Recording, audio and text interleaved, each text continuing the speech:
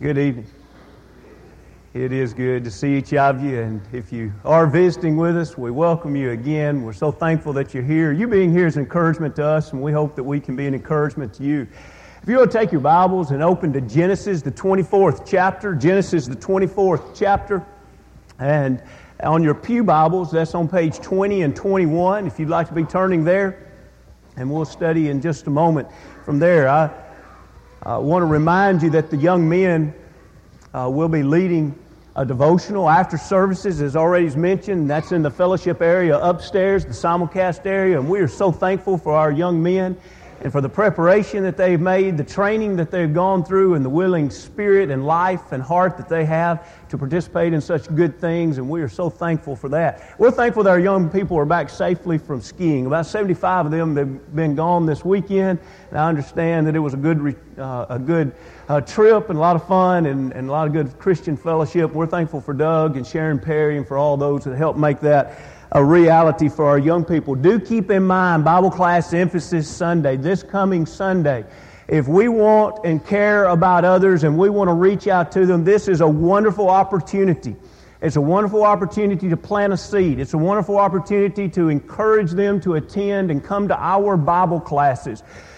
Even if they say no, we've planted a wonderful seed so that later on, if something happens in their life and they have a desire to learn more of God, they know where they can go where people care. They know where they can go where people want them to be there. So please, put out some invitations this week.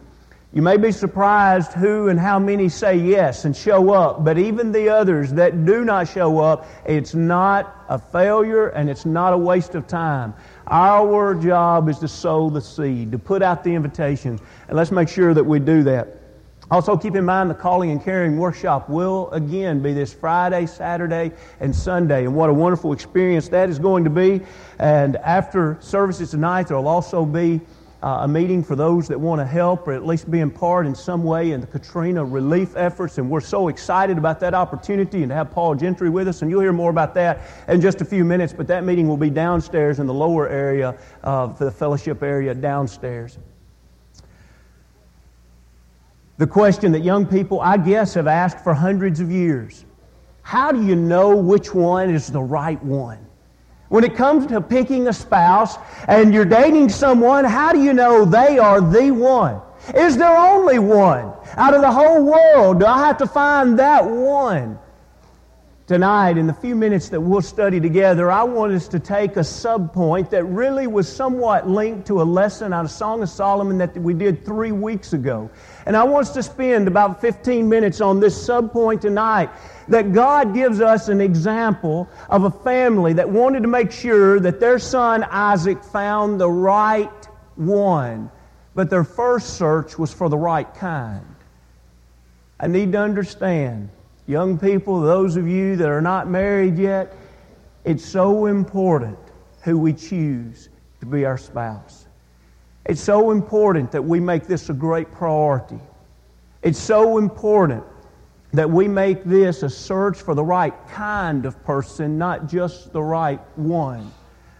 It's so important that we make this a matter of our faith and our conviction to God, that we trust that God will bring someone into our life that will be the right one. And because of that trust, we will wait on that individual. It's important that we seek God's approval in this, and it's important that we find a servant's heart.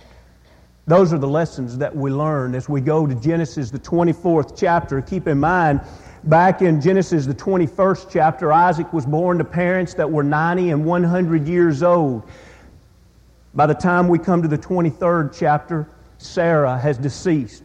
Abraham is aging, and there's something that is a great matter of concern on his heart. It's one of the greatest priorities that he has left in his life. And so he calls the eldest servant, and we begin reading in the 24th chapter, verse 1, 2, and 3. Now Abraham was old, well advanced in age, and the Lord has blessed Abraham in all things. So Abraham said to the oldest servant of his house, who ruled over all that he had, "Please put your hand under my thigh, and I will make you swear by the Lord, the God of heaven and the God of the earth, that you will not take a wife for my son from the daughters of the Canaanites among whom I dwell.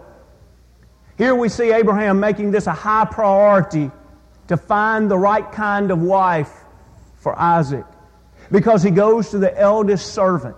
He goes to the servant that he can trust the very most to send on a mission that probably he himself believes that he is too old for this journey. He does something that to you and I probably seems very strange, but it was the highest oath that one could ask of another man of that day and time. It was where he would literally ask his servant to slide his hand under his hip and promise him that he would keep the request of which he is asking him. What was that request? Don't go for what is convenient. Do not search for a wife that's close by. There's a wife of the Canaanites. Why? They were heathens. They were the women that would turn the heart of his son away from God. You remember that was the same warning that God gave the nation of Israel. It's the same warning that he gave the great wise Solomon. And Solomon in his old age decided to go against God and married wives of the pagan nations, and his heart was turned to the idols. And what a sad, sad ending to Solomon's life. Here we see the high priority that Abraham made it as he was searching for a wife for Isaac, giving this priority to the eldest servant, giving the highest oath that could be asked to make sure that you will not find a wife of the Canaanites. And then such a high priority that even though it was a long journey, he would ask him to make that long journey. And he would put great riches upon this, loading 10 camels with riches to go and to bless and prosper the family, of which would offer a godly daughter for his son, a godly wife for his son. So it is, we today need to stop and ask, what kind of priority have we placed upon our children finding the right kind of spouse? What kind of priority do we place in day-to-day conversation? Well, I can't say I've ever talked to my child about that. Well, that's a pretty high priority, isn't it? Well, I can't remember the last time that's ever been discussed at my house. Not much of a priority, is it? Friends, from the time our children are knee-high, if in fact this is one of the most important decisions that they will make, and if in fact this is a great priority in our lives, we better be talking to our children about what kind of spouse we expect them to marry. It was a high priority in the life of Abraham and Sarah. And now that it's time for him to have a wife, Abraham is doing everything that he can do to make sure that she's of the right kind. Let's read these verses about the right kind. Let's go back and read verse 3, and then let's go to verse 4. You remember in 3 that he made the servant promise that she would not be of the daughters of the Canaanites. And now look at verse 4. But you shall go to my country, that's back to Mesopotamia, and to my family, and take a wife from my son Isaac. You see, there had to be one that would have godly roots, one that would serve God, a wife that would help his son get to heaven, a wife that would help his grandchildren get to heaven. It was a high priority that he find. Notice now at this point, the emphasis is not upon the right one. At this point, the emphasis is upon the right kind. Make sure that they're the right kind. Young people, I want to urge you to realize that if you've ever thought about it or never thought about it this way, give it some thought. We need to think first with our mind and second with our heart. First with the mind, second with the heart. The mind tells us whether or not it's the right kind of person. And once we've identified whether or not they're the right kind of person, then we can decide with the heart, is this the right one? It's a foolish way to live, to allow the emotions of the heart to direct something as important as choosing a spouse. I said in the past, marrying someone based on love alone is never reason enough to marry. I had a phone call after that Never thought about that before. What do you mean by that? This is a part of what I mean by that. To love only with the emotions of the heart, we could fall in love with a lot of people that are the wrong kinds of people. He could have easily emotionally fell in love with the Canaanite ladies. He could have easily convinced himself that these Canaanite ladies were wonderful spouses. He could have been blinded by love, so to speak. But his father in wisdom was making the plea to the servant. Go back to the right kind of people. And there you can search for the right one. Notice it was an element of faith. Let's go to verse 5, 6, 7, and 8 now. And notice as we read in 5, 6, 7, and 8, the servant's concerned about maybe the woman wouldn't come back. And the servant said to him, perhaps the woman will not be willing to follow me back to this land. Must I take your son back to the land from which you came? But Abraham said to him, beware that you do not take my son back there. The Lord God of heaven, who took me from my father's house and from the land of my family, and who spoke to me and swore to me, saying, to your descendants I give this land. He will send his angel before you, and you shall take a wife for my son from there. And if the woman is not willing to follow you, then you will be released from this oath. Only do not take my son back there. Do you realize what's happening in this? This is a powerful principle for us to understand here. The servant has a great concern. He hasn't made this oath yet. He's not slid his hand under his thigh yet. He's wanting to get this straight. Now wait a minute. You want me to make an oath to you that I'll bring back a wife from from Mesopotamia, which to them was a foreign land.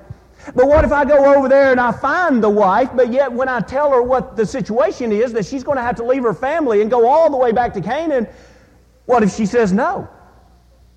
I don't understand. What am I supposed to do? Do you want me then to come back and get your son and take him back there and let him reside there? And Abraham says, whoa, right there. Let's get something real clear. You must have forgotten the covenant that God's already made with me and my family. The covenant He gave was to give me and my family this land. We've already moved from Mesopotamia because God moved us here. We are not going to go against God to find a spouse. Let that sink in. Will not go against God. Well, maybe it'd be easier to find a wife if he would just move over there. We're not going to go against God to find a spouse.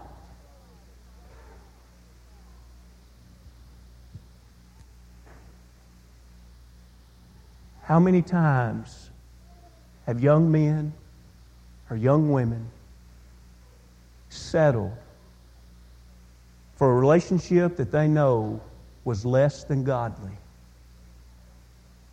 because they didn't trust that God would sometime bring into their life a godly spouse? You hear what Abraham's saying here? We'll wait. You can be relieved of the oath.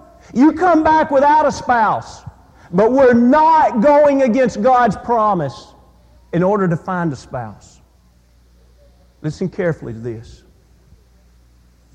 Until we are ready to remain single and holy, we are not ready to date. Until we are ready to remain single and holy, we are not ready to marry.